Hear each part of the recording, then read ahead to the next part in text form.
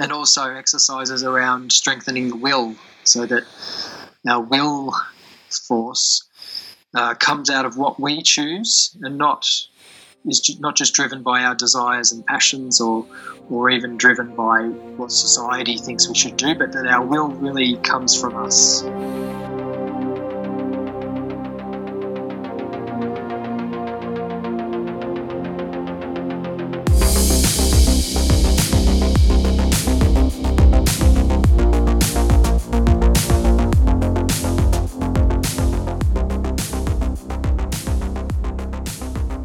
Hi, you legends. Welcome to Lion Fury. I'm Danny Thomas, an Australian artist based in Germany. On this show, I share conversations with furiously courageous guests from across the globe. On this episode, I'm joined by relationship coach and fellow Aussie Michael Young. Mick believes a relationship between two people is the smallest community. When peace and harmony can flow between two people who were previously in pain, it can have massive benefits for children, wider family, friendship groups, work colleagues, and ultimately the whole community through the couple's daily interactions. Ultimately, the work can have a profound effect on our whole society. Listen in as I attempt to dive deep into the tricky subject of relationships. Mick also shares his journey and advises me on how to deal with the supermarket checkout. If you've listened to the show before, you know this is one of my biggest challenges. Enjoy the ride, guys. See you on the other side.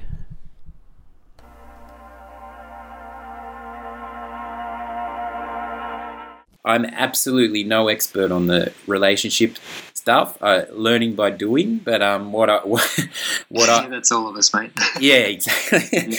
You know what I would say, and from what I've read about what you're doing, without being an expert, as I say, I guess a lot of this stuff comes from doing the self work and then being able to be in a position where you can truly share a life with someone else. That's exactly right. It all comes down to the self in the end. And yeah, I think there's two sides to it. You can spend your whole life developing yourself and still not feel ready to enter a relationship. But that's really not realistic in a lot of ways. And it's actually in relationship that we discover so much about ourselves, the things we like about ourselves, our strengths, but also our weaknesses. You know, there's pretty much no other area in life which can really trigger us so much or bring so many problems to the surface that we've got in our own personalities as a relationship. You know, I call it pretty much the most intense form of personal development training on the planet. Absolutely. It's like we hold a mirror. We hold a mirror up to one another. That's exactly right, and it's just a lifelong journey. You know, getting to know yourself is a whole lifelong journey, and I really think that if two people can come together who can really see that big picture and know that it's actually about their own growth in a lot of ways, and that it's not just about them and themselves and the partner, it's actually about the whole of their community or the whole of their society, and how what they do to work on themselves with each other has a massive impact on, you know, their children, the family members around them, the friendship groups, and the wider community. It's much bigger than just the two people. No, so you've always been inclined and drawn to the self-development side of things. I have, yeah. I'll see if I can encapsulate it. When I was about 19, living in a country town in Australia, actually 18, I was living in a country town in Australia, and then I moved to Melbourne to study music. And basically I was very dissatisfied with life at that time, around 19. I was studying music but not really enjoying it, not really finding my way socially, connecting with people. And I don't know, people didn't talk about depression as much at that time, but I probably, looking back, would say I probably was a bit depressed.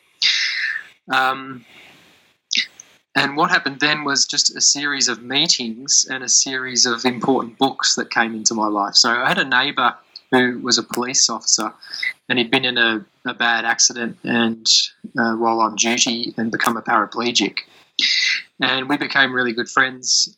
And he just had this amazing bookshelf with all this spiritual stuff, stuff from different traditions, personal development books. And he had a book called Man's Search for Meaning by Viktor Frankl, who was a Holocaust survivor and also a psychiatrist. And something just sort of flipped in my mind about, I just started asking, what was life about? What's the purpose of it? What's the meaning of it, And from that point on, I just read and read and read and read and read. It didn't necessarily make me that much happier at the time. And I started to explore lots of different spiritual traditions. And, a part of me, I think, really wanted to just go and live in a cave. That was sort of which is very different from me being in a relationship. But, just a bit of a journey through different traditions. So I got right into Buddhism for a while. I studied Judaism for quite a time when I was working in a kosher hotel. And at one time even thought about going to live on an ashram with a particular guru, as you do, sort of shopping around in the spiritual supermarket, as it were. And then came across a book which was by Rudolf Steiner, the Austrian philosopher. You've probably heard of Steiner schools, biodynamic agriculture, anthroposophical medicine, all these different fields which he inspired. And the book was sort of like a self-development, spiritual development book, really, with specific exercises to do. And it was written in such a logical, scientific way that it really just set me on this journey of meditation and concentration practices, which I've been doing, on and off now for 20-odd years. So that was really the start. And then along the way, Steiner is sort of the core thing. But along the way, I've learned a lot, especially from the American personal development world, which I had a lot of resistance to in the beginning. But, people like Tony Robbins and Jim Rohn and people like that, where I think it's just hardcore practical philosophy in a way, practical psychology and philosophy, bringing these concepts and ideas right into your daily life, right into your work, into your relationships, how you deal with people. And so that's been a big thing. And I've done a lot of, those big American style seminars where you go and there's the loud music and you're jumping up and down. And you've been in person to those? Yes, I have. Yeah. So I feel like I've got the sort of two sides. There's the sort of the deep spiritual aspect, which is not for everyone, and I don't ever, bring that up with people if they don't want to go there. It's totally up to the individual, and then the really practical day-to-day Tony Robbins kind of way of thinking. So you feel that you got on top of that depression pretty quick by the sounds of it, or it's something that you've always had to manage? I guess what happened a bit later on was I developed what in Australia they call chronic fatigue syndrome. Oh, really? In England they call it ME. And that was a long thing that kind of went along with this whole journey of personal development. And I almost felt like I had to do the personal development to get through that, or to build the self-worth and the strength to be able to cope with that. And then actually there was this very short course which I did over a weekend called the Lightning Process. I don't know if you've heard of it. I haven't, no. It's a great thing for your listeners to know about because many, many people overcome chronic fatigue very, very quickly doing this course, which is it's science-based. It's comes out of the UK. Yeah, it's called the Lightning Process if anyone wants to look it up. But I overcame chronic fatigue, and I know lots of other people have as well. That changed everything, actually. So, there's more parts to the story, but I was a musician as well all through that time, singer-songwriter and touring and recording, and always struggling with this health thing. And then I was sort of at the stage where my music career hadn't taken off, and I had 2 children by that point.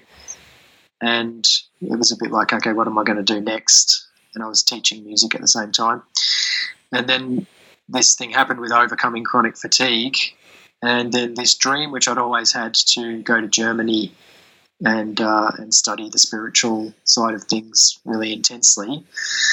My health was much better all of a sudden, and so that's what we did. We actually sold up in Australia, my wife and I and the kids, and moved to Hamburg.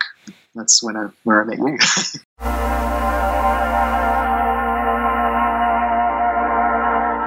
Two people is the smallest community, isn't it? You know, everything that happens in the world, in a sense, happens between two people.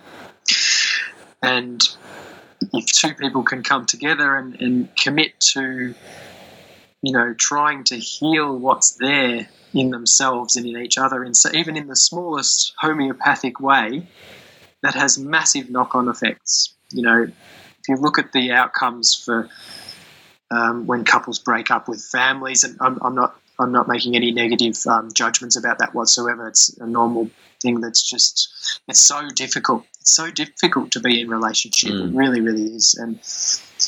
And even breakups can be managed really, really well, you know, and can actually have massive positive effects. So there's no negative judgment there at all. But when it doesn't go well in that way, and when it doesn't go well when the people stay together as well, that can also have massive negative knock-on effects for children, wider family, and ultimately community and society as a whole. So that's really why I chose to go in the relationship direction, is that I've just seen how big an impact it has. I just think about in my own life, I've been extremely lucky because my wife, we have a very similar way of looking at the world. We think similar things about a lot of different topics. We get along very well. We still talk for hours and hours and hours, and we've been together. It'll be 20 years we've been together coming up this New Year's Eve. Amazing. Yeah, so we got together New Year's Eve 2000, like the year 2000. Oh, crazy. wow. Anyway, that's another story. But yeah, and so we've got all this in common. Things work well as a relationship. Not to say we haven't had challenges, because absolutely we have. But even though we've got these similar worldviews and ways of thinking, it's still a massive challenge. It's still a massive challenge. Even when you think you've got it, you know, in inverted commas, you've got it all right, it's still a massive challenge.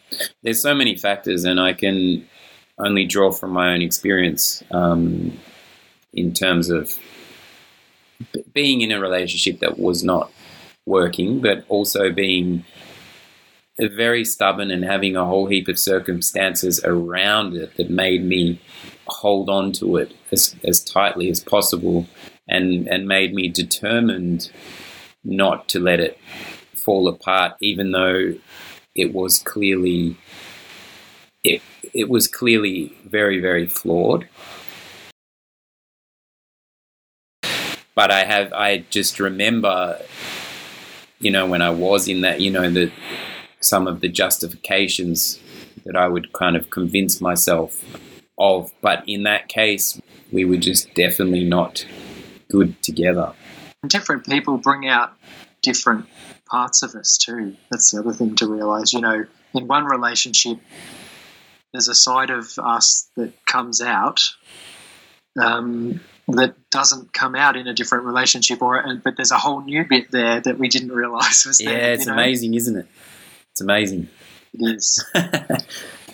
Yeah, so those different shades of our characters and personalities and light and dark elements that come out in different relationships, and relationships of different kinds, whether they're professional or personal or... Yeah, it's almost like actually our individuality, in a way, our self, this is a hard concept to get, but I think it's true. Our self, in a way, lives in other people.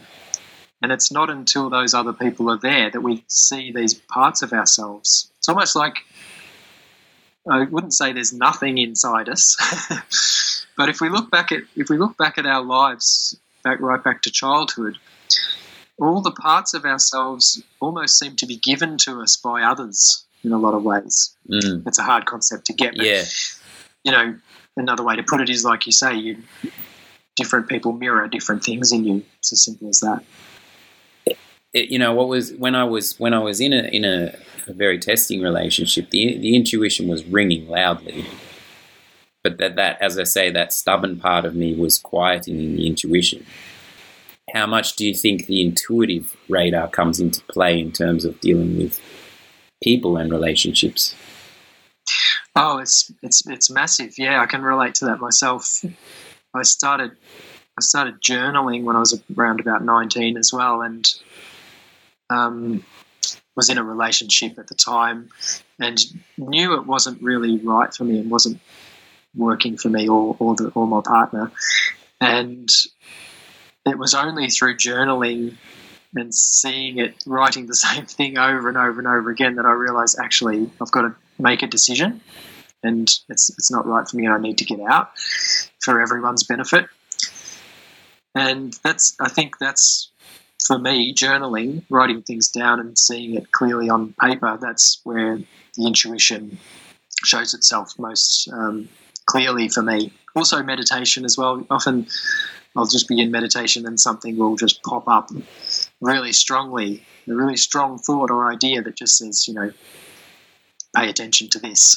So yeah, I think it's huge, intuition. And when we don't listen to it and we squash it down or push it away or distract ourselves with YouTube videos or alcohol or whatever, then it's basically putting off the inevitable, and it'll come to bite us in the end. Those intuition things that we're not listening to, they will find us, but they often, if we leave it too long, they find us in an even more dangerous way. As you said with the journaling, it made you realize objectively, you just saw that you were writing the same things were repeating. You had to make a choice. Like, it can't just keep going around on repeat. Yeah, that's right. And I think also it's a real skill to be able to tune into the intuition, but then also to decide whether to follow it or not, because we are free, or I like to think that we are free. And so, yes, you might have an intuition, but just feel, actually, I can't do that. I can't do that right now. And that's also important, to be able to acknowledge that you can have an intuition but not be ready. We are free, and let yourself be free and be gentle with yourself. That's what I would say. Yeah. So do you have a daily practice of meditation and journaling that you still do? Is that... It's funny, I've only just started journaling again after years of not doing it. But yeah, meditation, as I say, on and off for about 20 years, morning and evening. Sometimes where I've had months where I haven't done it, but then again where I'm back into it. Yeah, but actually, I think it's really important, an important point with meditation, because I teach meditation in groups as well. We've sort of pulled meditation out of its historical, cultural, religious setting framework and just plonked it into the Western world and the Western way of life and said, okay, everybody just meditate and you'll feel better. And I think that can be a bit dangerous, because anyone who's ever done any meditation will tell you've probably done it yourself, is that when you actually begin to get still or try to get still, you realize you're actually like stirring the sediment up at the bottom of the glass, which the Buddhists talk about. Meditation's really sitting there and seeing what's there and stirring it up. And so that can have really negative side effects. And so there needs to be sort of a form to things. I think that's the important thing. In the past, it would have been your religion, if you were a Buddhist or a monk in the temple or a monk in the Christian sense. You would have had all the structures around you that sort of held you, because the purpose of meditation is actually spiritual awakening. And that's not necessarily a comfortable, happy, nice thing. It can be a very distressing thing. It can even lead to mental illness if people aren't careful. So that's where I teach some specific exercises that go along with meditation to really strengthen our thinking for a start, so that we can think really clearly and logically and still be really practical in the world, and also to work on our feeling life, so that we're not work on not being up and down all the time, that kind of thing, the equanimity in the feeling life. And also exercises around strengthening the will, so that our will force comes out of what we choose and is not just driven by our desires and passions or even driven by what society thinks we should do, but that our will really comes from us and what we think is the right thing for us to do in a situation. There's that freedom again. And I take pretty much all those exercises I do come out of the work of Rudolf Steiner, because he gave a spiritual path, I think, that suits the modern world, because it doesn't take long. It strengthens our thinking, our feeling life, and our will forces, and makes us really practical, social beings. And I think that's the most important thing. Relationships come in so many forms, and just handling them, and it's challenging, rewarding. It is, and challenging. It is. The most beautiful things in life happen in relationship to other people, and the most horrible things happen in relation to other people and ourselves. It's everything. It's got everything. It's got everything in there. It's like a great movie. It's got everything in there. Relationships. It's about, how do I interact when I go to the supermarket today? And am I just completely self-obsessed and thinking just about getting my stuff and getting out of there, or do I actually acknowledge that person who's on the other side of the desk in Aldi or whatever? It's amazing you say that, because I've been having real supermarket challenges. and the other day I was it always comes up, because the German Kasse is like the ultimate hub of human interaction, and it makes me anxious. And I've I've tried so many different methods to deal with it. One method being block it out totally. So go in with headphones. And then I thought, okay, it's the cheaper line of supermarkets where some of the more stressful incidents happen at the Kasse, because it's based on emotional buying and everything's cheap. Whereas if you go to the higher end supermarket, it's a bit calmer. But actually now I've realized every German cash out is really challenging to navigate. And the other day it was just like the guy in front of me, he bought 10 vouchers cards and he wanted to use 10 different receipts. So I had to just be patient. Obviously, that was taking a long time. But then the elder lady after him then had to discuss with the woman about what happened with the guy with the vouchers. And I was like, we don't need to analyze what just happened. We all just want to get moving. As a result of that, the woman behind me started getting really stressed, like physically, and making grunting sounds. And I was kind of, so I get it from all angles at the supermarket, and I just breathe. I just try and not let it. But to me, it's the ultimate little microcosm of trying to navigate this world. I think that's why it's a very heightened experience for me. Yeah, Have you got any tips, Mick? Well, great example. Yeah, great example.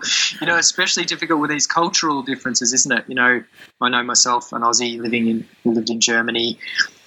It's these cultural differences. We like to talk about how we're all one and all humans are the same on some, and we are definitely, of course, on some level, but we actually culturally are so different in so many ways that these little interactions can be really, really painful, actually. So, yeah, look, one tip that I do give is a little exercise. It's simple, easy to do. And, you've got one side of it, which is, if I can use your expression there, you said, I try to remain calm and I try to be patient and I try to not let it get to me, that kind of stuff. And that's the first step, is actually being aware that, I'm sort of in my emotional life at that point, I'm a little bit out of control. I can't sort of control it.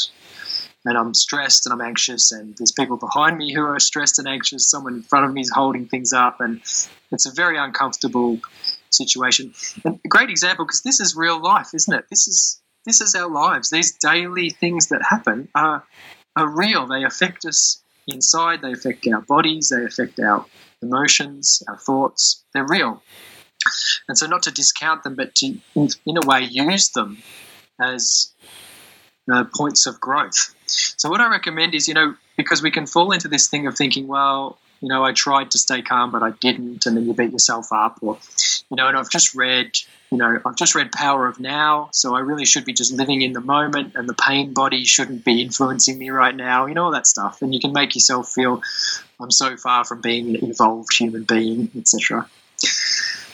But I think what the key is actually that prevention's better than cure. And what we need to do is actually rehearse these situations that we find stressful. So, for example, I don't know if you know about how sport, athletes and sports professionals, someone will be a 100-meter sprinter or something, and they'll say, they'll have won the Olympic gold medal. And I can't remember who it was, but one of them said, I've already won that race 1,000 times in my mind.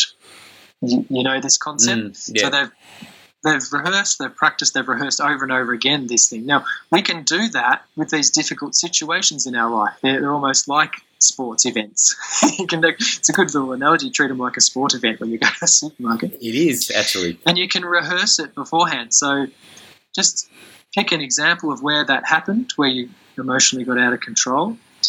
I don't mean out of control like you lost the plot, but, where you didn't feel in control of yourself. And take that incident.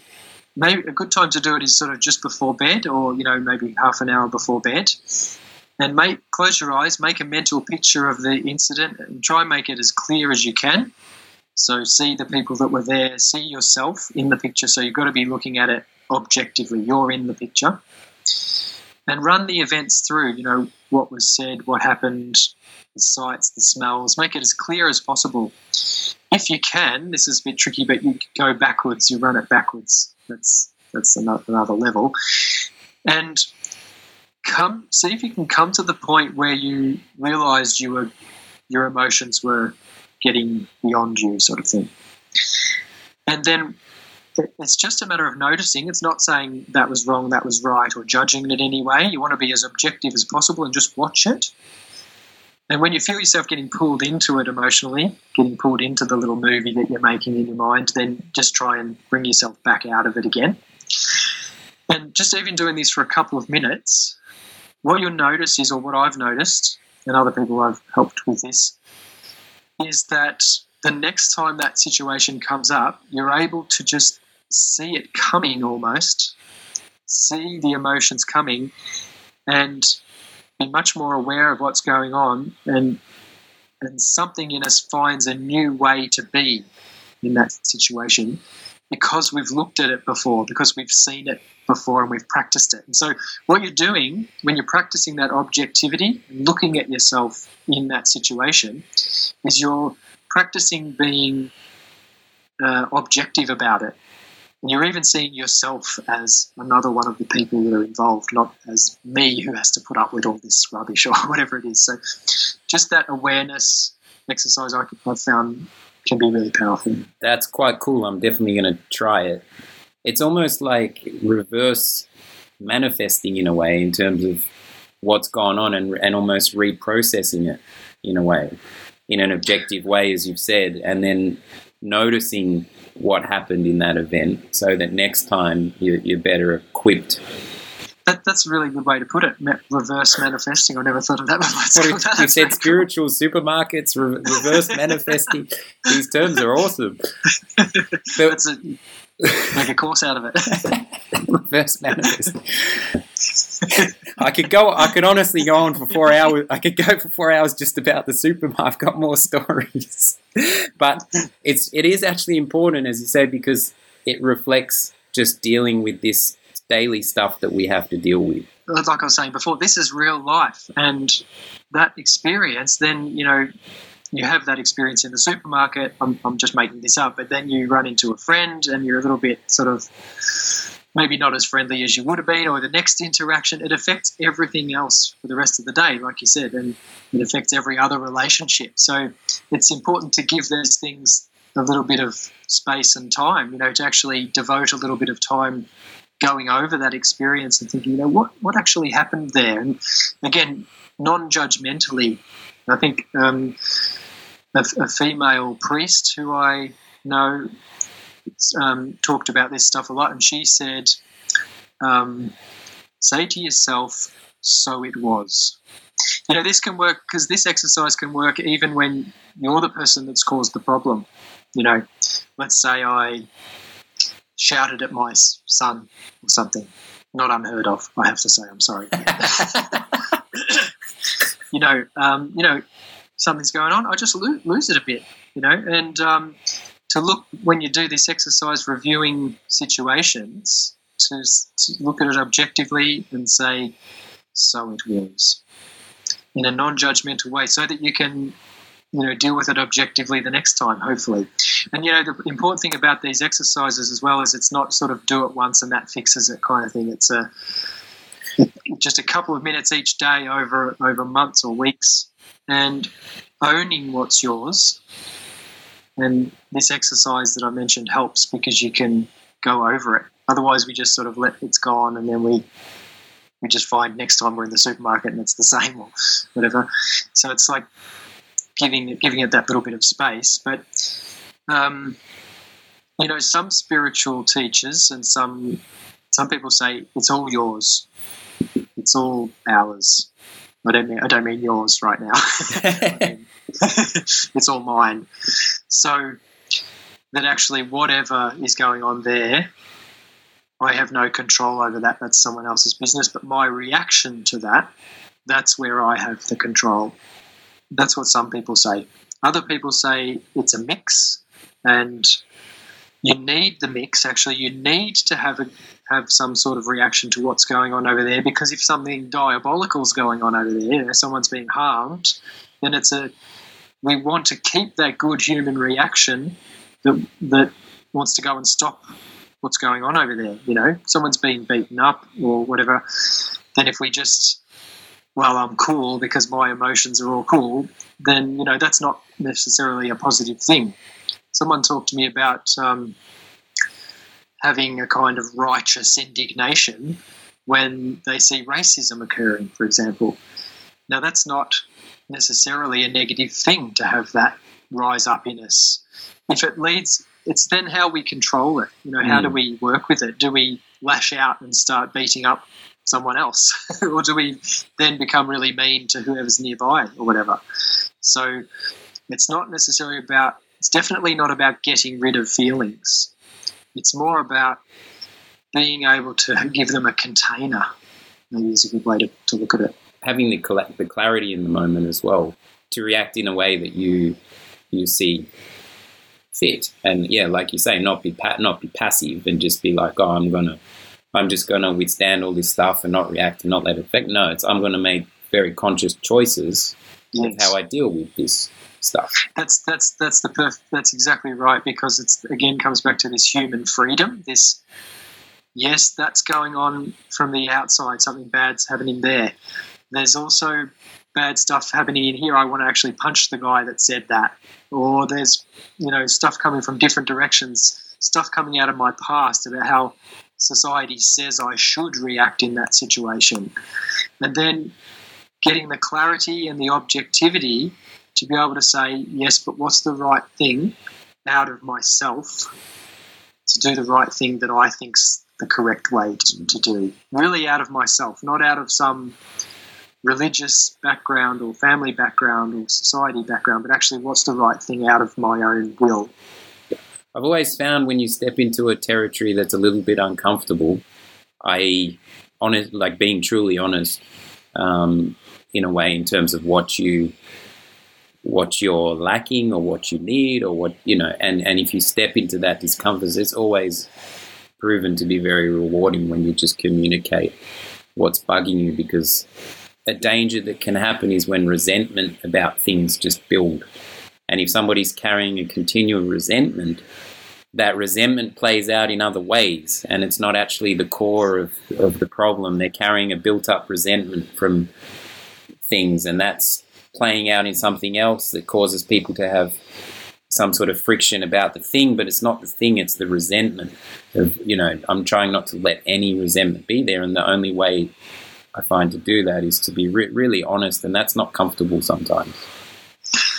That's exactly right. I think you've really hit the nail on the head there, because there's one thing I talk about is that there's almost two types of comfort. There's the comfort which is an avoiding comfort. I'm avoiding saying what's really going on for me right now. I'm avoiding saying the truth. I'm avoiding saying what's bothering me. And there's a kind of comfort in that, because we can keep everything cruisy. Well, we think we're keeping it cruisy. Actually, we're not. But then there's a new level of comfort which comes when we break through and actually tell the truth about that thing, or say what was bothering us.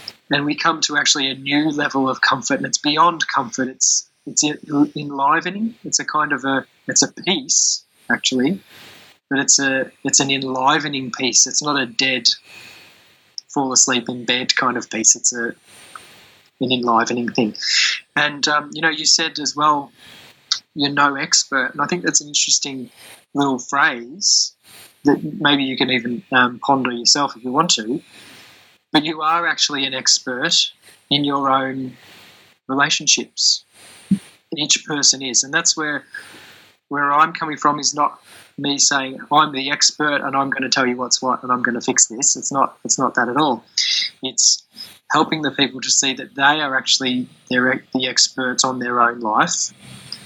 And can I help them to see that that's true?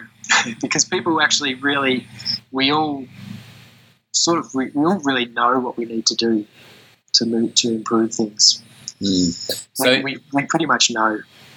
So in your current work, do you offer to deal with people together or individually, whatever they choose? Well, both. If it is a couple, they can have a session together or separately, or. Actually, I offer both, and people can come to me as a couple or as individuals.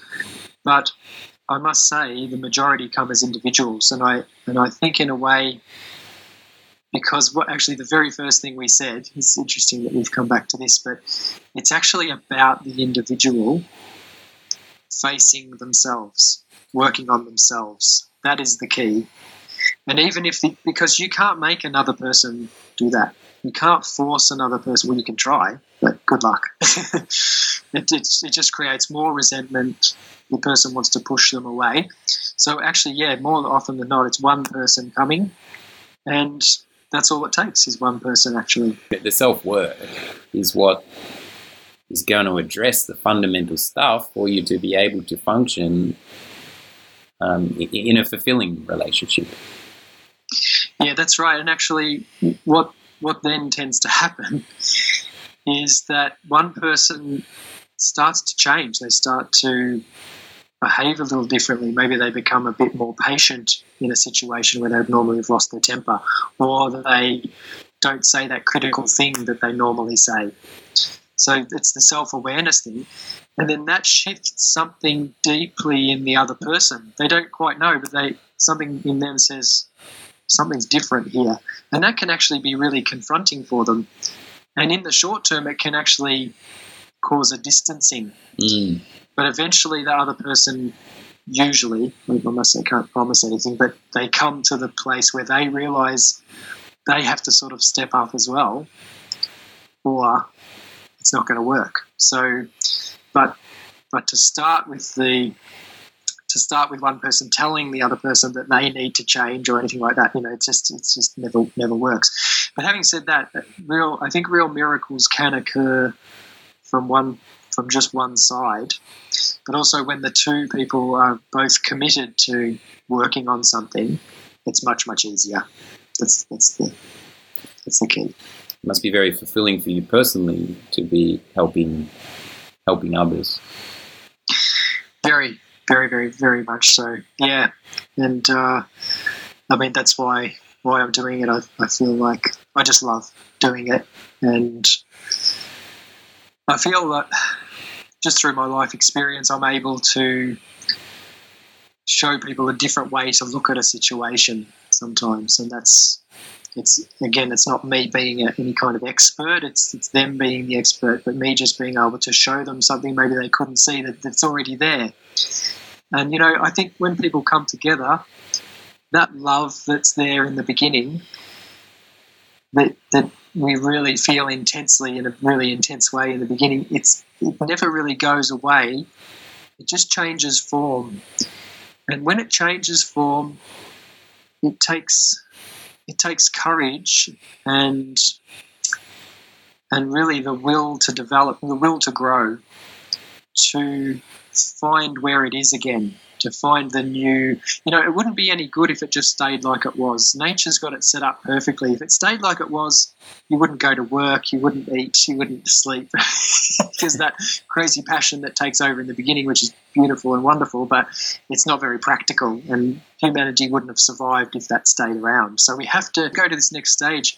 But the beautiful thing is that if we do and we choose to go that way, that what was there in the beginning comes back in a new sort of transformed way, and it's much, much deeper and much more beautiful and much more intimate and even more passionate in a way. But it's real, because in the beginning, in a way, we were strangers. It was a stranger that you didn't really know one another. Sorry, I'm not talking about you or me, I mean you. All of us. Of course. Yeah, so there's this real growth that takes place, but the magic, I think it's the most wonderful thing in the world, is that it can go to a whole new level. That's really exciting. I think the key to begin to do that is to have the concept of what a marriage or a relationship is about, that it's not just about my own happiness right now or their own happiness. It's much, much bigger than that.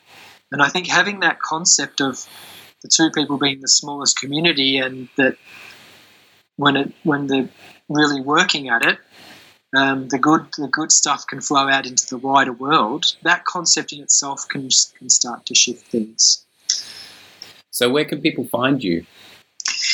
So I've got a website which is called relationshipevolution.co. And so, www. Do we need to say that anymore? I don't know. Relationshipevolution.co. And they can go on there and they can actually get a free initial session with me, where we just get really clear on what's happening in the relationship. And it doesn't have to be, often it's people in a crisis, or where they've broken up, or someone's had an affair even, or separated, and they want their partner back. It can be as simple as that. But it can also be just people who just want to go to a new level. I know we hear that a lot in the personal development world, but just the relationship's got to a sort of a ho-hum kind of stage, and they want to go to a new level, and they believe that's possible. That's also people that I work with. So I do a free session, and you can do that by just going onto the website and clicking on there and just putting your email address in. Or you can just email me directly, which is mick@relationshipevolution.co. Cool. It's a cool name. But now I've learned a lot today, and I'm sure the listeners have got stuff to it. Well, thanks very much, Danny. It's been great to reconnect on a personal level and have this really great conversation. I mean, I say as well, I learned heaps as well, because it's that thing of the other person bringing stuff. I didn't know what I was going to say today. I didn't know what was going to come out, and your questions and your way of being has brought that side of me out, in this relationship. Exactly. So it's a perfect example of it. And it's even, the beauty of modern tech. It's essentially a connection through the computer, but we can still do this in this realm, which is pretty cool. So it's incredible, isn't it? It's amazing. Yeah. So thank you. Pleasure. Thank you very much.